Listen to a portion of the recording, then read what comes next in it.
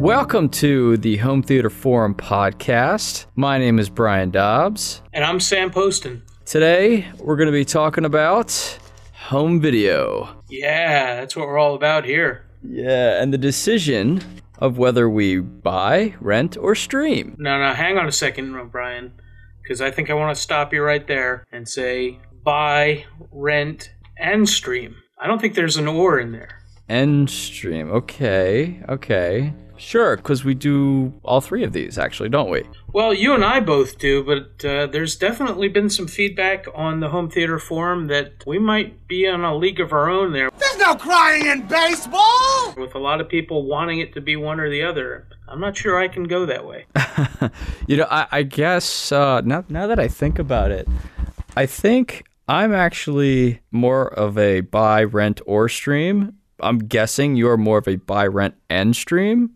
I have everything.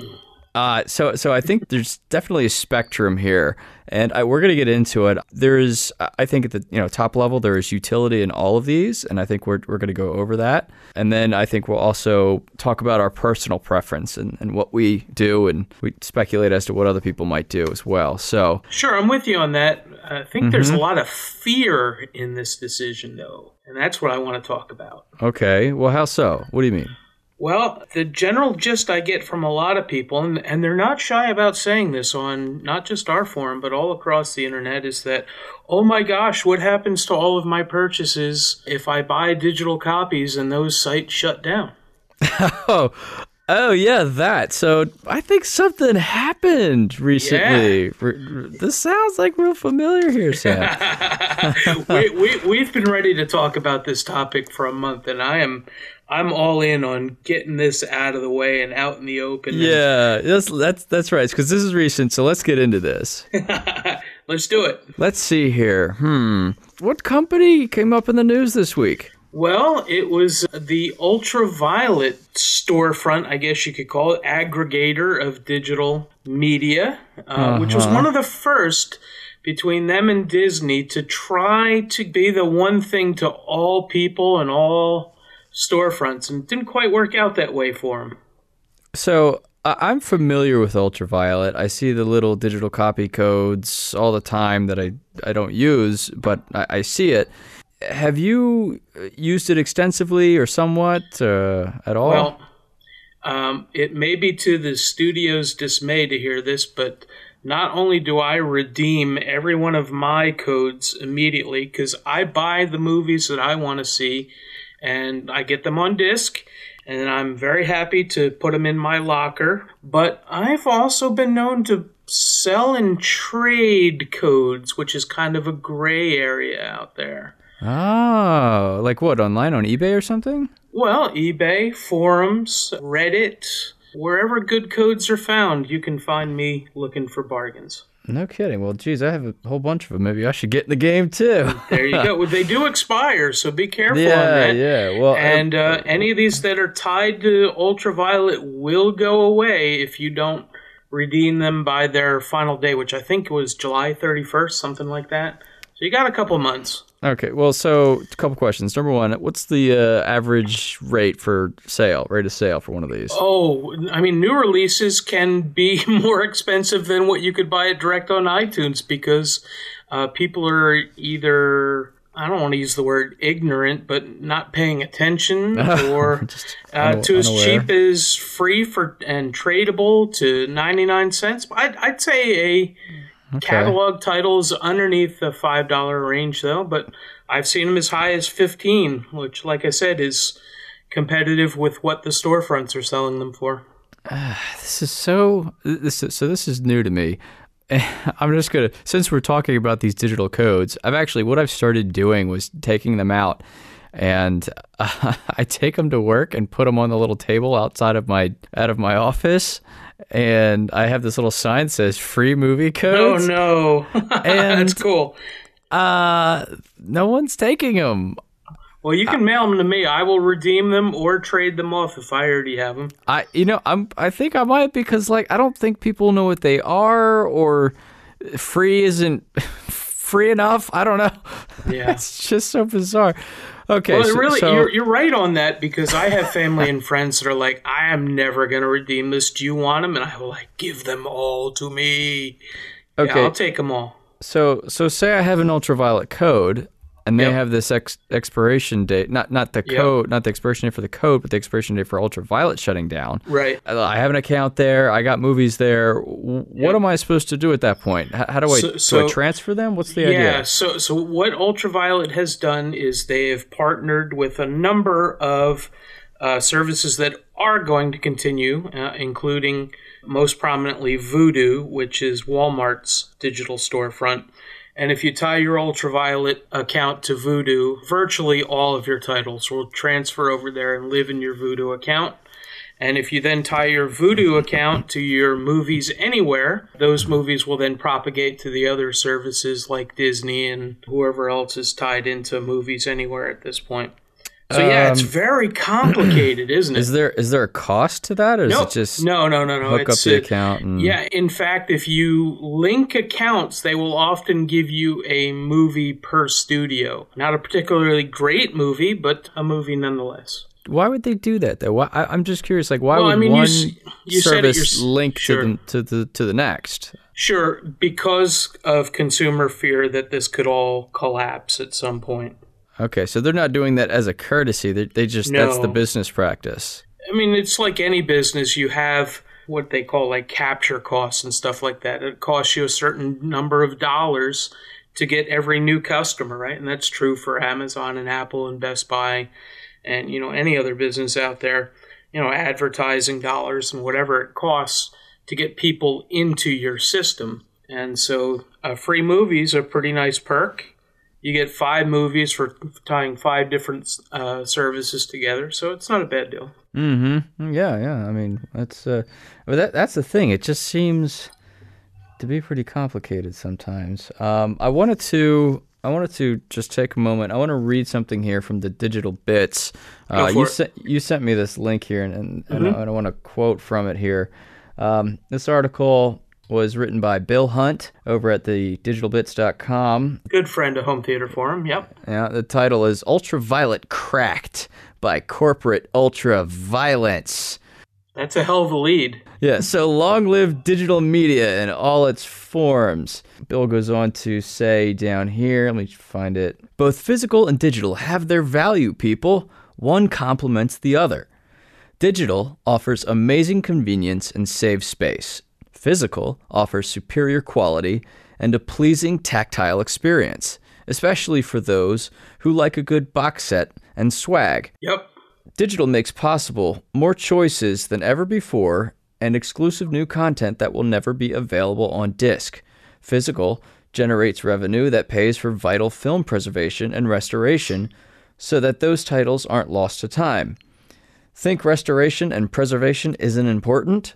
Martin Scorsese's Film Foundation estimates that 50% of all American films made prior to 1950 are gone, as well as 90% of those made before 1929. That's thousands of films representing the work of tens of thousands of people, and that's just in the United States. That's crazy, isn't it? It's critical to remember, too, that some movies and content, especially rare, older, foreign, indie, and non-commercial content will likely never be made available on digital, in the same way that many still aren't available on disc.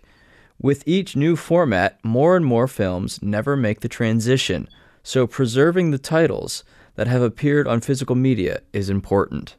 I just think, man, that hits the nail right on the head. We're lovers of film here, right? We both have, our favorite AAA films, but we like to dig into the history of film too and learn where we came from and what films introduced new concepts and new ways about thinking about the language of film. If you don't have that preservation available, that's all lost to the annals of history, It's pretty crazy.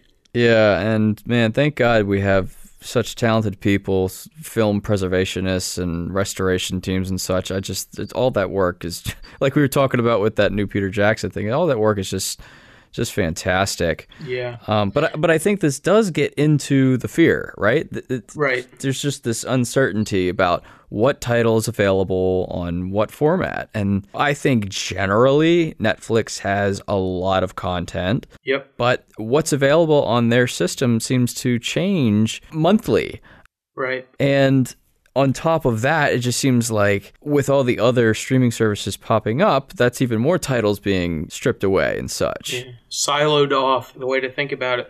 I know we're both interested in this Criterion new streaming service, but think about the possibility that all those Criterion movies will only be available, potentially not even on disc anymore, because they're siloed away in that archive that you have to pay whatever, $10 a month for, that you don't have access to if you've chosen Netflix. Yeah, I get it. The subscription, I think it makes sense for certain sorts of things. I'm not comfortable with it entirely. Adobe, I don't know if you use Adobe software, but I do. All their software now is like subscription-based, isn't it? Yeah, and I was an early adopter of that, so I'm probably the wrong person to discuss the merits of it. For me, it made sense because I'm the type of person that likes to have the newest version of the software, and I don't mind putting up with bugs and things like that if it gets me new features. I have probably more subscriptions than anybody I know of between the Netflix and HBO and Adobe and a couple different Microsoft things for both Xbox and the 365 and all those types of things. So yeah, right. I'm not opposed to subscriptions where it makes sense financially. Yeah. The concept of subscribing to something, traditionally you think newspaper, magazine, that sort of thing. And I guess you call me old fashioned, but it makes sense to me there. With Adobe, I guess for, my work or whatever, that the office just pays for it. And it probably makes sense budgeting there and, whatever. But at home, I use Adobe software occasionally, like, once every 6 months, let's say. So right.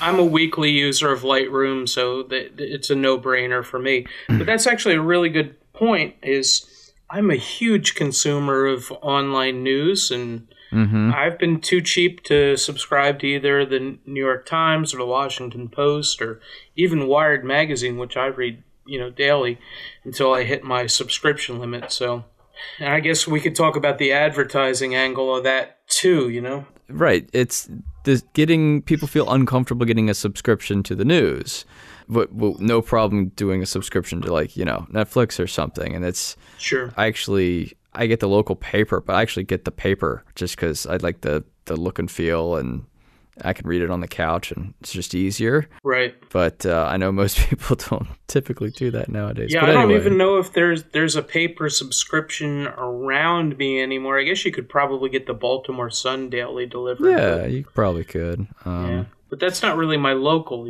No, I get you. For me, like I said, I think I'm probably more of a buy, rent, or stream in practice. Right. I always have seen the novelty of just turning on your TV and looking up a title and boom, there it goes. Obviously, it's magic. It's pure magic. Yes. You know what I mean? So why do we have home video collections? Right. Why do we collect?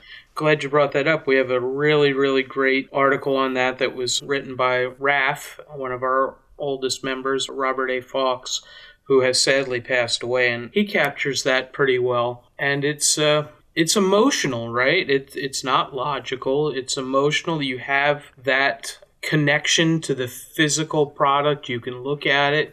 You can take it out. You can lend it to other people. There's a lot of goodness in physical media, and not the least of which is it's the highest quality available on the market today. And I wonder if people's opinion would change or mellow a little bit if the quality was 100% the same on physical versus the streams and the downloads and stuff like that. They're damn close right now, though. If you watch a 4K stream with Dolby Atmos on either Netflix or Apple services, man, if you didn't know you weren't watching a disc, and if you don't have a full complement of overhead Atmos speakers, you could fool the vast majority of people. Yeah, I mean they're definitely getting much better with the streaming. I mean it certainly surpassed DVD quality for sure. Oh, for sure, yeah. You know, now that you can stream and surround sound and everything, and it is an emotional experience. You know, the collection. I mean, as far as like the physical media, let's just say I wanted to go watch one of my favorite movies. You know, having it on disc, it's like I don't have to think about where it is. Is it on Netflix? Right. Is it on Hulu? Right. Whatever. So I pick it out. But before I pick it out, I take just a few moments to just look at my library just up on the shelves. And I don't have fancy shelves or anything. It's just 2x6s I put up on the unfinished portion of my basement. But I've got them all alphabetized, and the shelves are all level and everything. And I got my little printout labels on there. This, this section, that section. So it's. And then people come down, they look at it, they're like, wow. You know, it's like transported back in time when this used to be commonplace. Yeah, it's a matter of pride, right? Yeah, pride and ownership. For sure, yeah, totally. And I guess I would just feel so much anxiety not having like the ones that I most value just within my reach, you know? Yeah, I'm definitely that way. We've talked before how I like to keep my movie watching special by having a special room that I don't watch movies in my living room. I go down in the basement, and it's an experience, and part of that experience is pulling a disc off the shelf and doing that. But damn it, there's not a convenience factor balancing that out, and just sitting down and going through a menu and just picking from any of 1,000 different potential titles that either I own already or could within the span of 30 seconds. Do you watch special features? A little bit, especially when I review for Home Theater Forum.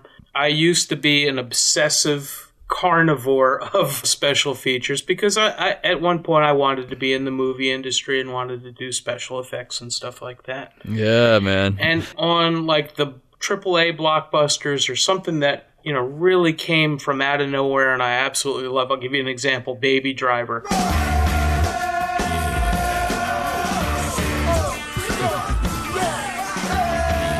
I ate up every special feature that was available on Baby Driver.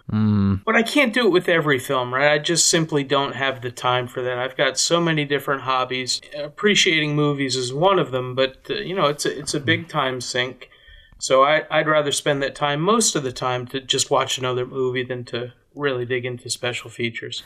That's one of the things I love about having the disc is all the special features. I mean, I think nowadays there's not so much of a concern of which version you're going to get, because sometimes they'll do an initial release of a movie and it's bare bones, what we call bare bones. There's nothing on it. Then they'll come out with a second edition or a director's cut or something. It's got all the special features, but you kind of had to know if the next one was going to come, because then you wouldn't want to double dip, and that's probably going to be another show that we get into. I mean, nowadays you can pretty much feel confident, and if you get the Blu-ray or the UHD, it's going to have everything right out of the bat. There are rare exceptions, but they're getting much better about just giving you all the special features instead of waiting for a second version.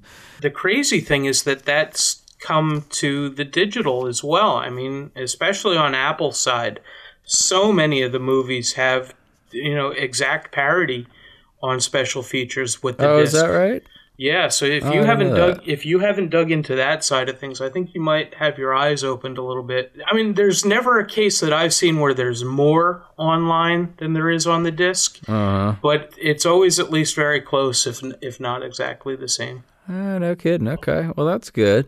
What about commentary tracks? Oh, I can't do commentary tracks because that's like watching the whole movie a second time. I mean, again, there's some exceptions. You put Kevin Smith in a room, and I'm going to listen to him for a couple hours. You put somebody like the guy that did Alien, Ridley Scott, and I've listened to a few of his, and the guy that did Inception, Christopher Nolan. Yeah, I've listened to a few there too. But it's rare for me. I will do it. I'll skip around on a few of them, especially if I'm reviewing it for Home Theater Forum. But it's not my favorite thing to listen to for the most part. Yeah. I think if there was more time, I would do it if I could do something else at the same time, like, I don't know, get on the treadmill or something. Yeah. I did the extended edition Lord of the Rings, all three of them, and they have 4 commentary tracks on there. Oh, my goodness. And I picked the one that talked about, like, all the special effects. I thought you were going to say you listened to all 4 of them, and I was going to have to send an ambulance down there for you. This was back in college, actually. I finished all my work and then just watched, on my computer or something. But I think for me, it just boils down to peace of mind. It's right on the shelf. It's there. It's everything. It all encapsulated right there in that nice little case. I suppose I could be a little bit more flexible. As far as all the core stuff that you need to have, like your Back to the Futures, your Jurassic Parks, your Indiana Jones, your Star Wars, you want that right there on the shelf. Yep. Maybe you're a little bit more flexible with stuff oh, you know what? I'm going to watch the last 5 years of all the Oscar Best Picture winners. Yep. Those movies are generally only need to watch once. Yeah, in general, anything before 1976, when did Jaws come out? Anything before Jaws, I don't necessarily have to have the highest possible quality in surround sound, although they've done some terrific work retrofitting some of those tracks and changing mono to, multi-track and stereo and surround sound and stuff like that. But I definitely have tiers like TV. I don't have to have anything ever produced on TV on a disc, right? You want to tell me that's online and I can skip episodes if I've seen one of them or get bored with it or don't want to watch the credits and be into the next episode within the snap of my fingers, I'm on it. B movies, a stream's fine, a rental's fine, a Netflix is fine. But for sure, when we get to the AAA movies where they've really outdone themselves with Atmos tracks and special effects, I'm with you. I want to have the highest potential quality out there. What year did Barbarella come out? Barbarella Psychedella. Oh, 68? Something like that, maybe? Is that one of your faves? Well, we can look that up. We got to keep that one in there. So you were talking about TV. You don't need any TV shows on disc. You're happy with them just available on Netflix or something. Right. And I think I could somewhat agree with that. Now, I'm going to give you a very unique example of something that troubles me, even personally here. Okay. Think back maybe to, the year right before House of Cards debuted, okay? There was all this talk about how House of Cards was going to be this, one of the first or maybe the first television show produced for digital streaming service only. Actually, before Netflix was able to release this, Hulu beat them to the punch. Oh, did they? With a not quite well-known show. Think The Office, but a campaign. Okay. Okay? It's called Battleground. I'm Deirdre Samuels, and I approve this message. Let's be clear. When we say we want a press conference, you say, what time? No. I will always tell you what I think. That's my job. Your job is to win this election.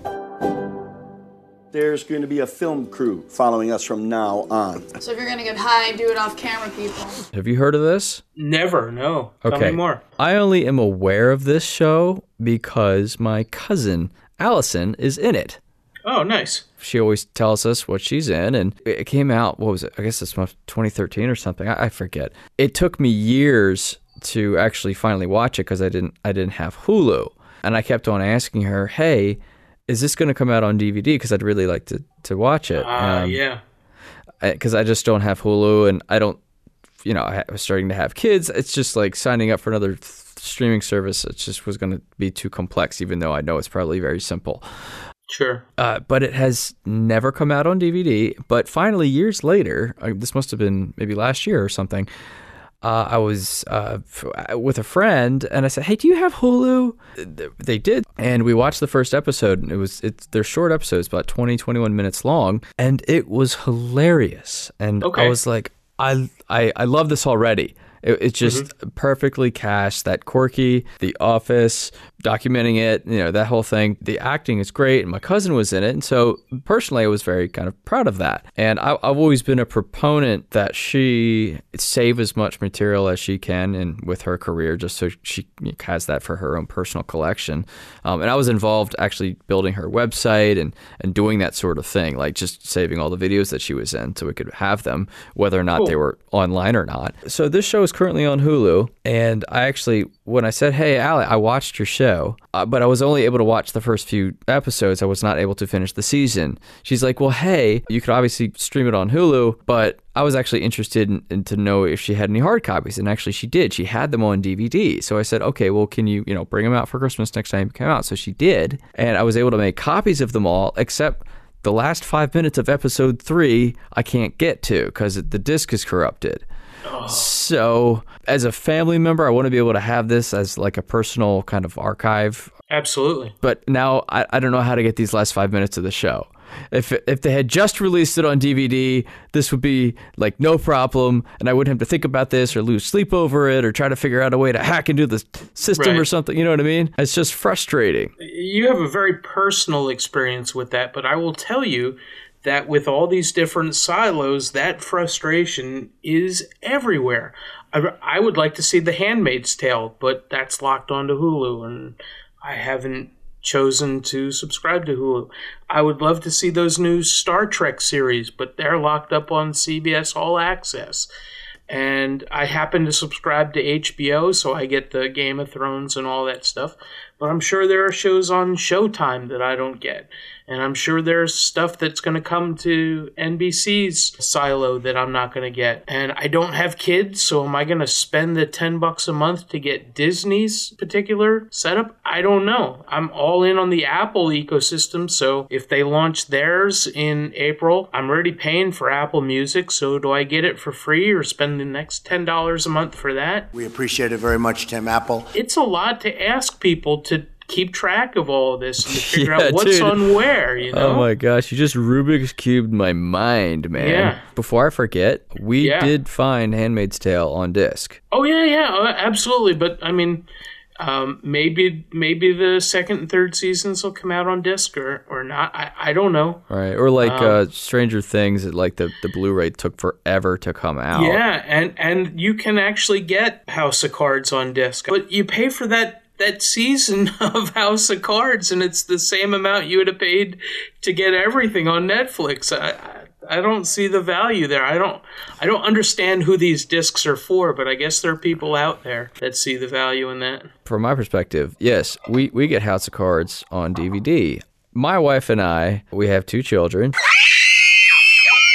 And they're great, but they take up a lot of our time. And the world just kind of goes by, and we're just kind of stuck here at home with the kids. And it takes us maybe a few years to get caught up on things. And by the time we're trying to get caught up on things, we don't subscribe to any of these services, so we don't really know what's on what. So it's just so convenient to just go to the store and just, there's the show. I don't remember what network this came on, if this was streaming, if this was cable, if this was primetime network television. I don't know. It's just there. I can grab it, and it's just simple. It just gives you peace of mind. Gotcha. And some of these shows, my wife and I will rewatch because they're that good. Yeah. And I'm sure like a lot of people nowadays, what are we all rewatching? Oh, of course. Yeah, well, yeah, I'm looking forward to the next season. I haven't gone back yet, but a lot of people someday are, though, and my wife and I are about to do that too. Yep. So, in Dolby Atmos. Yeah. Someone got us the box set 1 through 7. Nice. Blu-ray. We're gonna dig into that. We're actually gonna make a whole weekend of it. We're dropping the kids off with Mom, and I'm like, honey, do you just want to marathon Game of Thrones for a weekend?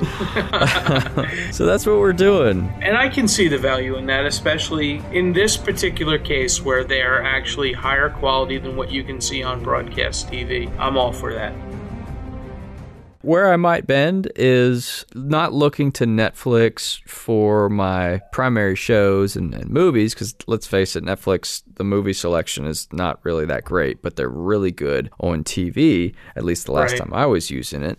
But I don't mind watching a Making a Murderer, you know? with Stephen Avery. Yes. That's something you only really need to watch once, and I don't really need to own that because I know that it's not something I'm going to want to keep and hold on to. It's just I want to kind of be part of what's happening in the news and just know what's going on. And documentaries, you really don't watch documentaries over and over, I suppose. Things like that. Maybe comedy specials. Okay. Something a little bit more disposable, I suppose. It's good content, but not something you might not rewatch. So I've given this a lot of thought, right? I've got the tiers where I, just determined, streams are okay, and where I've got discs. It sounds like you're not so hard and fast on that, but I don't think a lot of people have given this much thought. I guess I'm, tied into the hobby more than anybody else. So I wonder if more and more people are going to, have to draw that line, or they're just going to kind of roll with it, In addition to like the documentaries and the comedy specials, I'm thinking I'll pay for a streaming service when there's absolutely no other option. When Netflix is making way too many movies and way too many movies that like you need to see, and they're not releasing them on disc, then, maybe, I'll consider that if that's the case. But I mean, they're coming out with movies that I'd like to be able to see, but I don't have the time necessarily to do it. There's an interesting example, just getting back to Game of Thrones, where a lot of people are rewatching the seasons and such. My wife and I have only ever seen them on disc, but I'm not sure if we are willing to wait until they release them on disc. Right. So this might be like our first venture into the HBO streaming. You can do that, right? Just like sign up for HBO and... Yeah, in fact, there's two different ways that you can do it. One, if you're a subscriber through cable... you can get the HBO Go, and you can watch it on your phone, on your iPad, whatever kind of tablet you've got, Xbox, Amazon or Google. Can I do it on the Xbox? Sure. And in fact, it may even look better than what your broadcast is capable of. I've got FiOS here, and believe it or not, the FiOS video stream's pretty crappy. So in many cases, seeing things on the HBO apps looks better than it does over broadcast.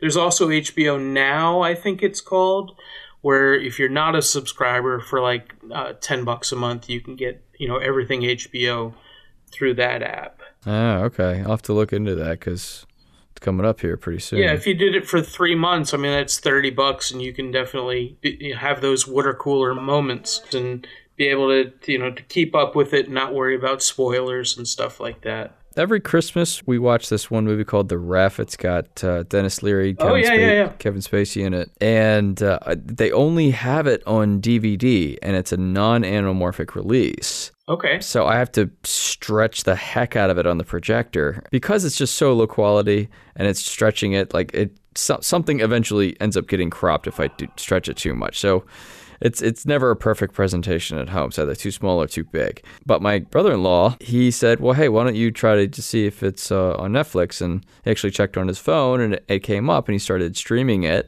on his phone, and it looked amazing. Then by the next Christmas, I'm like, hey, why don't we see if maybe Netflix has it? And it wasn't on there. So it had been removed.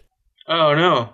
I'm like, oh, man, just the one time I want to use Netflix. Like, I really want it because it has a better quality version of it. It wasn't there. I just don't get that. Yeah. Well, I do. I mean, it's like, if you think of Netflix's subscription like TV, I mean, you used to have to wait 12 months for something that was in the movies to come out on TV. And, today you can buy it or rent it or stream it 3 months later. So you and I were talking about canistream.it. Can I stream it? And I just looked up the ref for you, and sadly they are still having those network issues, so I couldn't even tell if it was on any other services now. Oh. But that we talked about all these different silos and stuff like that. Yeah. There are whole new services coming up to help people deal with the problem of having these, too many different choices. So, welcome to the future, I guess, Oh, man. I wonder how long it's going to be before Amazon just takes over everything. My thought on that, I think the front runner is going to be Apple on this stuff. So, oh, yeah? We'll see their new service in April if the rumors are true. Hey, let me ask you this. Are you worried about tracking at all? Tracking in what manner? Well, that Apple or Google or Amazon is aggregating your viewing choices, what websites you're going to and calculating on that. Geez. Does that bother you? Well, let's see here. I don't think I have a visceral reaction to that, so I guess I would lean towards no. Yeah, me either. And I think a lot of people used to be worried about it. We talked about DivX in the first podcast. I mean, that was really one of the things that I was vehemently against DivX about, because they were going to track what movies you're watching and how often you watched them and stuff like that. And I was particularly happy when DivX died, because that went away and it just kind of snuck in with everything else web related, that all these streaming services can tell what you're watching. I guess they can even on the disc these days with the Blu-ray stuff that uses Java and sends stuff back to server. So yeah. Again, welcome to the future. I tend not to connect my devices just because I don't want it to connect to the internet every time I boot something up. I'll play my Xbox One every so often, and basically every so often I have to update it or something, and I have the lowest internet speed imaginable. Actually, probably Noah, it's so low you could not imagine how low it is. So these updates take forever. I have to just, we can't play video games tonight because we've got to update something. We just got to check again tomorrow. Well, I'll tell you what. I mean, I've got 100 up, 100 down, and still those things are annoying. So I can only imagine what it's like at your speeds. Yeah. Try like 30 times lower. Yeah, and I get it. When we talk on the forum about these streaming services and downloads, and even things like Steam and video games where you've got to download the whole game or download the whole game to your Xbox.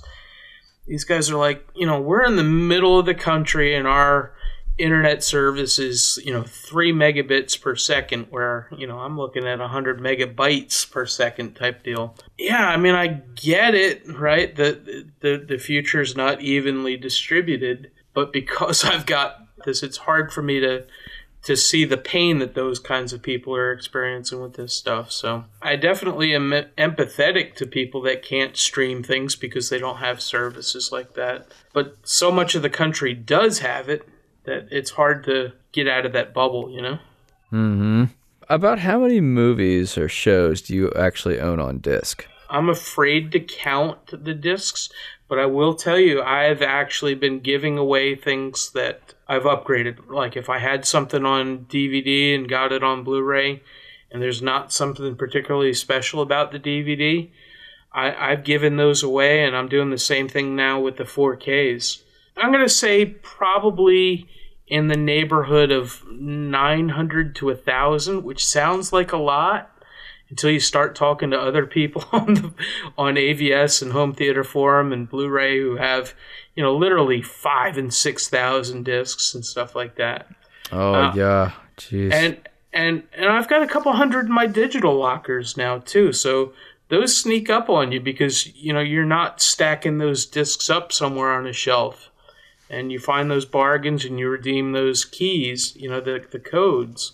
You can get a couple hundred pretty quickly, especially with the sales coming around Christmas time and the bundles and stuff like that. How about you? I'm in the same neighborhood. I think I just surpassed 1,000. Actually, I have a whole spreadsheet. I keep track of all this. Oh, no. See, I can't do that. Well, it helps so I can go back because sometimes I may not remember exactly which movie I have. So I have that problem too. See, I can just bring that spreadsheet up like when I'm in the store. Be like, oh, I do have this. Silly me. Yeah. Let me put this back.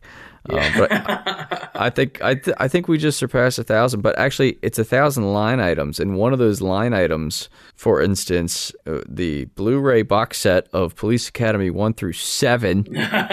So that's 7 in addition, right?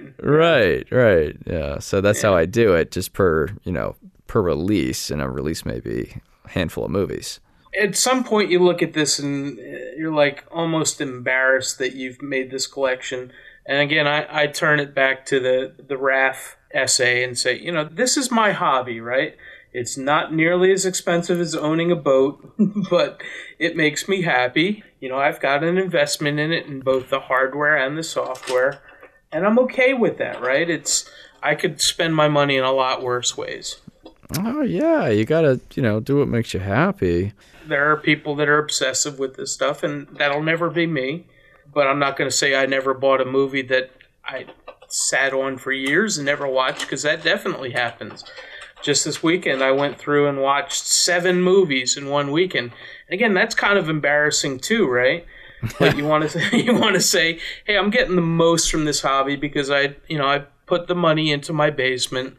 Again, that basement makes me super happy. If there's one thing in my life that I can count on, is that I can go down into my basement, either by myself or with friends and family, and throw something on for 2 hours, and I know it's going to knock my socks off because, we put the forethought into it. So it's what do you value? And I value that collection, and I value the investment that I put into the home theater, and I value being able to talk about it with you on this podcast and with people at Home Theater Forum.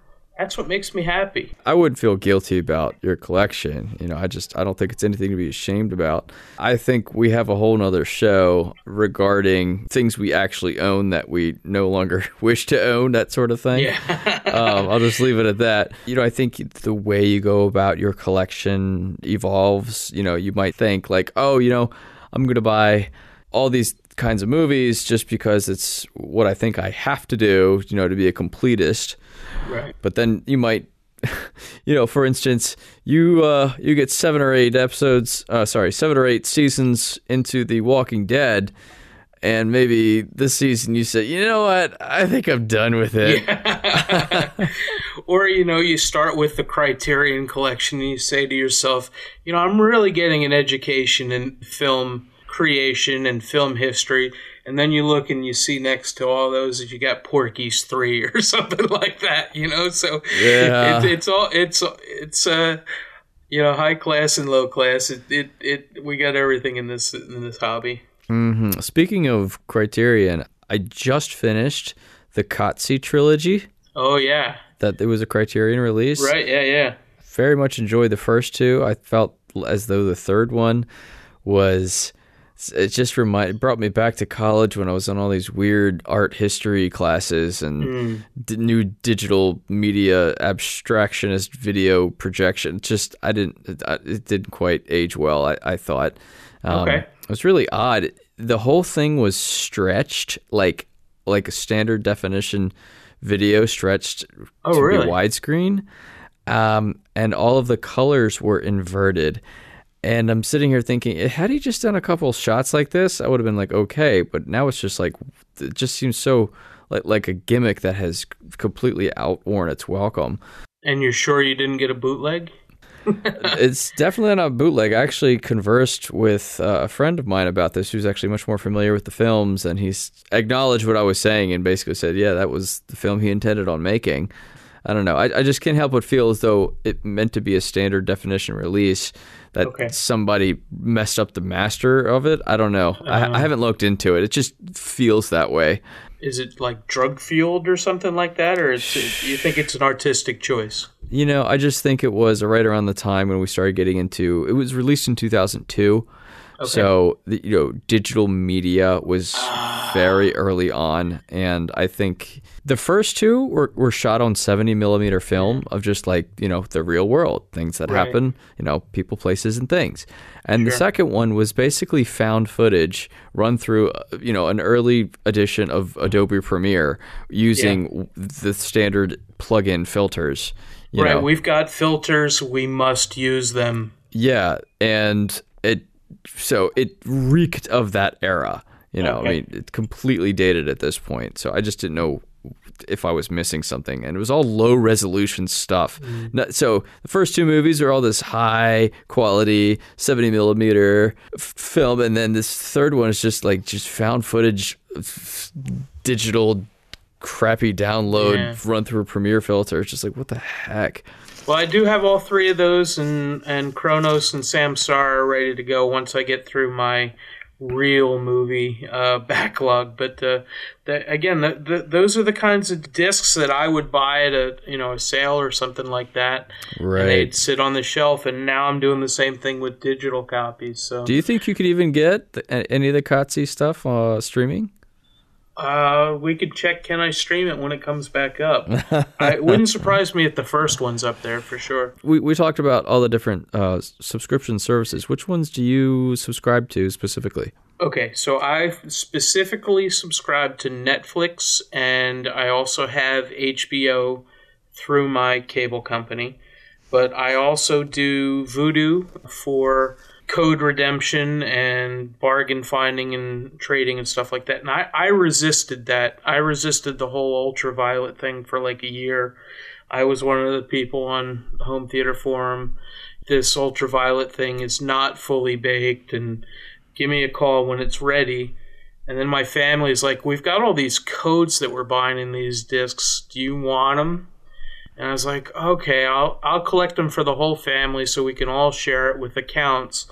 And they had account linking, and now that's gone. So, again, another whole level of welcome to the future here and seeing things that used to work that are no longer working. I'm also a video gamer, so I subscribe to Xbox Live and PlayStation Plus. I think that's it for those kinds of services. I'm noodling with the idea of getting the Criterion thing. I'm definitely out on Vudu, on Hulu. I have no intention of getting Hulu. And I'm looking forward to whatever Apple's thing's going to turn into. So, I mean, that's like 4 or 5 things right there. I think that's enough for anybody. I'm already lost. Yeah. So this is also something that's pretty near and dear to me, is exposing my children to high-quality children's material, okay? I feel very passionately about this, and hat tip to our friend Dave, who does a lot of this archiving, of your personal collection, maybe perhaps getting something on disc, but like making a digital backup of it and having a home media server, that sort of thing. This also kind of ties into what we're talking about. I felt very passionately that my children should know all of the classic Disney and Warner Brothers cartoons. The Mickey Mouse, the Donald Duck, the Goofy, not just the Mickey Mouse Playhouse that's on Nickelodeon or whatever. The 3D rendered, cheap-looking Mickey Mouse where there's absolutely no conflict and there's no animated violence or anything like that. I want them to watch the classic stuff because these are iconic characters. And if they don't have the traditional understanding about where these characters came from, then they're really not going to have the level of appreciation that I think these characters deserve. And I think my children, they should be owed that. They should know who these characters are. And so I actually went online and I scoured the internet and got these collector's editions of the Walt Disney Treasures. It's all the old black and white, all the original, color, the 20s, the 30s, the 40s, all these old classic cartoons, and they're great. And I digitized them because they eventually went out of production. So if you find them online, like each set, there's 15 or 20 of these sets, each set is like going for $100 or something. Oh yeah, the silver box ones. I have a bunch of those. Yeah, there you go. So they're collector's items, but I don't know if you can stream those. I'm not sure. I haven't seen them anywhere.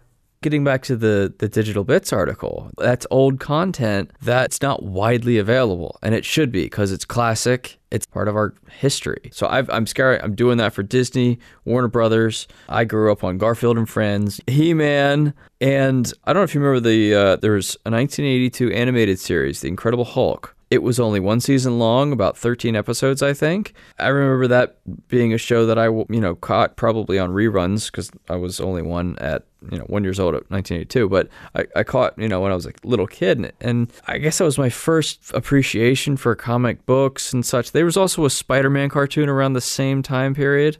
I think they were kind of related because they show up in each other's cartoons. I could only find those as available as import versions from the UK. And same thing with She-Ra. It's a continuation of the He-Man universe, and it's a nice female icon for my daughter to be aware of. But you could only get German import versions, and I would get them, and I couldn't play them on my player, but that's okay because I just ripped them onto a hard disk. I had to find the English language track and then rip it for all 88 episodes. But I did that, and she's now a fan of these classic cartoons.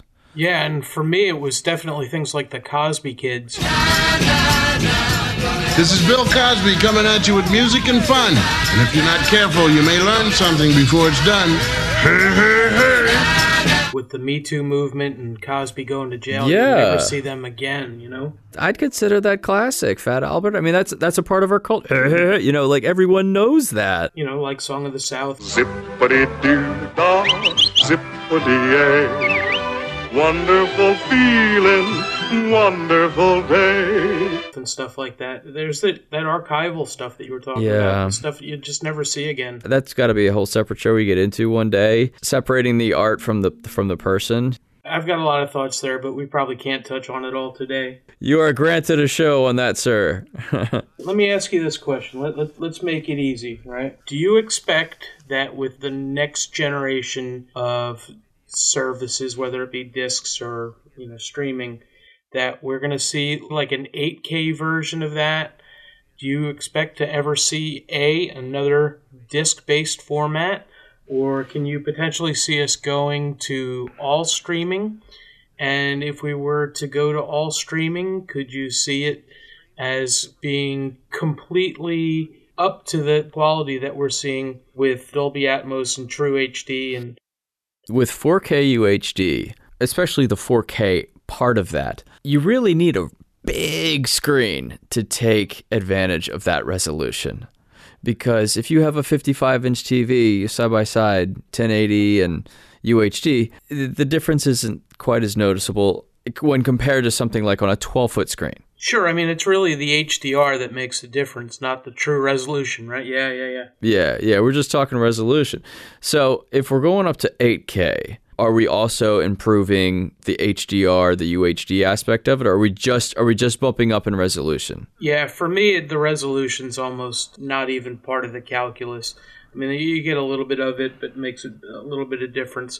But really, the jump to UHD is really for the HDR and the full extension of Dolby Atmos to every disc. It's better quality pixels and better quality sound than actual pure resolution. Yeah, I was at Best Buy the other day, back in their Magnolia home theater section, and they just had one of these smoking OLED 4K UHD with HDR on steroids and brightly lit room, and I saw the deepest blacks and the most vivid colors, and my eyes were just melting, and I was like, oh my God, that is way better than what I have at home. And you know what? That's the downside, right? I have a 55-inch OLED, and pure pixel quality, it looks better than my projector. And the projectors certainly haven't caught up. So eventually we'll get back to parity with that, I hope. But for me, downstairs in the basement, big picture.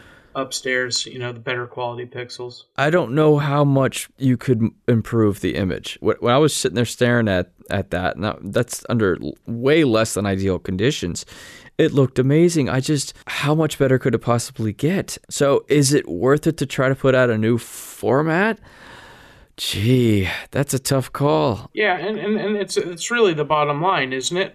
When we look at the quality that an El Cheapo panel can get today compared to the panels that we had 10 years ago, there's no comparing them, right? Especially if you integrate HDR into that decision. We've come so far and the prices have come down. Blu-ray was really a mainstream release format, and UHD has got even higher quality, but people aren't calling for quality improvements right now, at least not on the mass scale.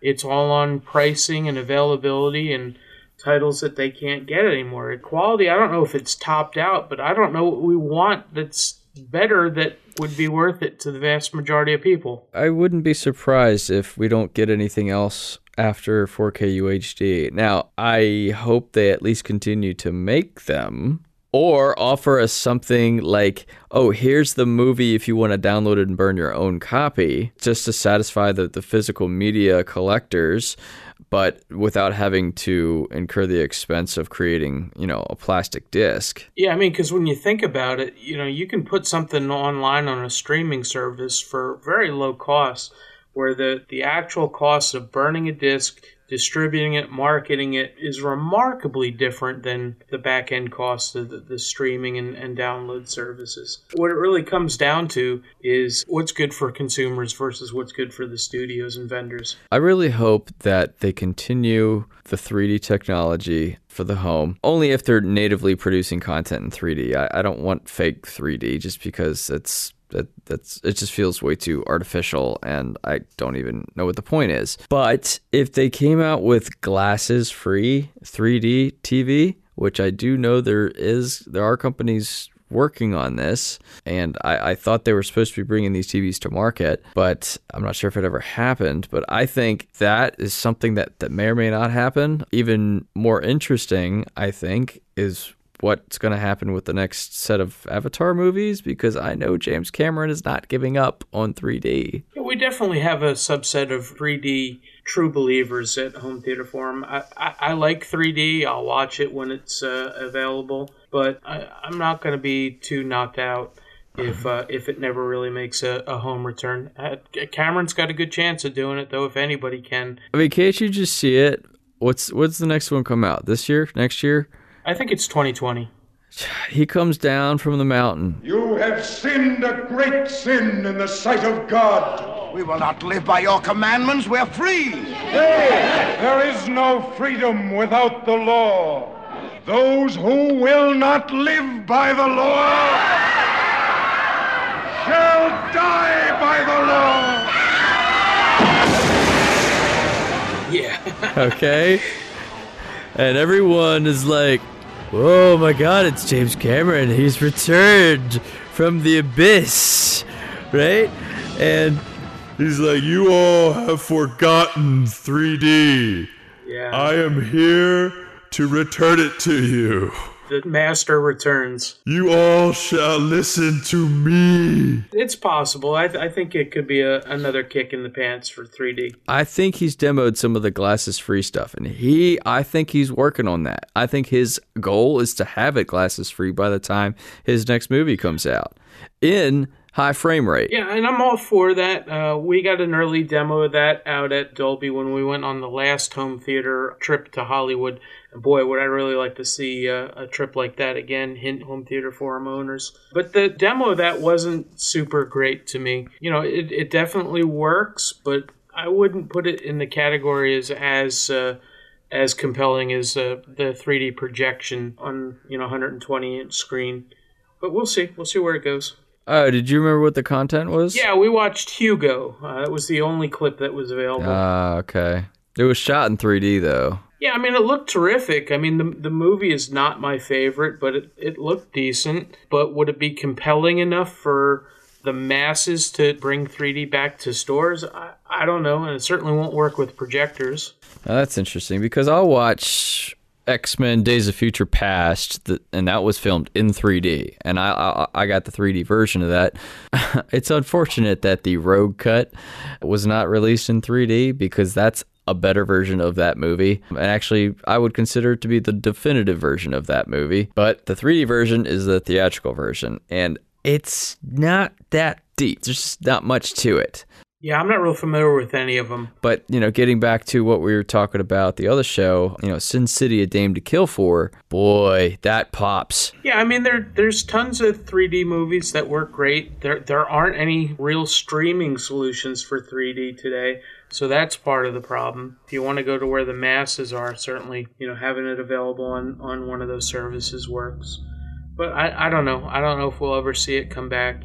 That's probably a topic for a whole nother podcast at some point. I agree. I think you want the pop. You want it in your face. Last thing I wanted to talk about with you, Sam, is this idea of renting. Back in the day, renting in the age of Blockbuster, that made sense. Because, you'd get a movie, you'd take it home, you'd copy it, and then return it to Blockbuster, right? Nowadays, I understand that there are actually ways to rent movies, which is not quite buying it and not quite streaming it. Maybe could give us a little bit of insight on that? Sure. I mean, like iTunes and Vudu and all those other services, even PlayStation and Xbox have mechanisms where you can, spend $7.99 or $9.99 to have access to a movie for a certain period of time. That's not really the way that I tend to enjoy content, though. I'm a pretty patient person and also a very impatient person at the same time. So if there's like AAA content that I want, I'm going to buy the highest possible quality disc and get it on release day. I've even taken advantage of the Vudu Disc Plus Digital So I get the digital early and get the Blu-ray UHD on release day. And then for catalog content and lesser quality, I'll wait for a sale. I don't need to. I've got so much to watch at this point that I don't need to spend money for something that I'm not going to get to keep and watch as many times as I want. For me, there's a very, very slim window of both time and money and effort where rental would work. And pretty much the only time I'm ever doing a rental is if I go to a friend's or family's house and they want to watch something that I don't have in my locker, or we don't have a mechanism to pull it up on whatever devices that they've got. When I listen to podcasts, they talk about renting from iTunes, and it's like you have it for a day or two or something. Yeah, it's like 24 hours or 48 hours. It seems pretty limiting to me. I don't know. It's not for me. Who does that work on? I think it really comes down to, stuff that people want to see but don't care about keeping long term. That's just a sunk cost. Is it because it's not available on streaming? Yeah, think about it, right? If you take a family of 4 out to the movies, that's going to cost you close to $100 these days between tickets and popcorn and stuff. And you've got a week to see stuff in theaters these days right now, right? So spending $7.99 to have that content available in your home on a nice flat panel that almost everybody's got today, at least a decent panel for a couple bucks. That's a compelling thing. It just really isn't how I tend to watch stuff. Okay, so here's one of the last things I want to talk about. Here's the idea. We hear a lot of folks talking about what happens if these services go away. And sure, that's a possibility. We're seeing Ultraviolet go away right now, and we're dealing with how they're going to transition those to competing services. Are you worried about Vudu going away? Are you worried about Amazon going away? Are you worried about Apple going away? I'm not worried about any of those things. What I am worried about is the fact that these libraries don't outlive me, right? So when I'm gone, every one of my pieces of content, whether it's on a streaming service, iTunes, Vudu, something like that, even my PC games on Steam, right? Those are all gone. They die with me. If you've got those Blu-ray discs and DVDs and 4K discs, you can transfer them down to your friends and family. But those discs, the content that you've got from codes and stuff like that, that poofs as soon as you go. Discs last quite a long time. If you're going to back something up, make sure you back it up on disc. But that's such a good point, though, man. Yeah, we've seen disc rot and stuff like that, and you can lose content. It definitely happens, but I'm much, much more worried about me going away than I am any of these services. Yeah, I think I've thought about that with all the family titles that we have, like all the Disney stuff that we have. I'm showing my daughter, the Snow Whites and the Wizard of Oz and such. So she has these memories of seeing these as a child, just like we all the rest of us did. And that someday she'll probably inherit these so she can watch them with her kids, or she'll just have the kids come over Grandpa's house and we could all watch them together, because I don't mind rewatching all that stuff with the kids. It's fun. You keep it in the family, and you keep the these historical, these highly coveted cultural classics that we could just continue exposing each generation to. I just think there's so much value in that. Like, I can't wait to get to the Three Stooges with my daughter. That's going to be so much fun. That's awesome, man. Can you imagine? Yeah. And then when she gets older, we'll bust out a little bit of In Living Color and Married with Children, Yeah, that's amazing. Every one of us has our own particular series and movies that we like more than anything. I don't have kids of my own, but still, I've got a considerable investment in this stuff.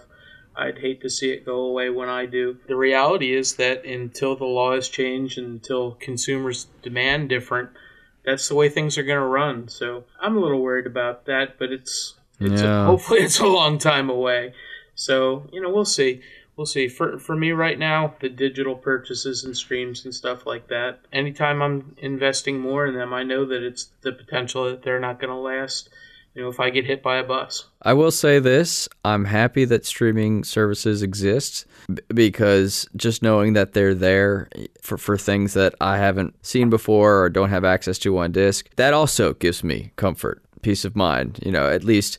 Yeah, for sure. Another advantage to having things released on disc is that, let's just say Walt Disney Treasures isn't available for streaming and you can't find a used copy of it on eBay. well, go ahead and check YouTube. Yeah. Because more likely than not, someone probably ripped it and put it up on YouTube. Yeah, stuff's all over the internet like that.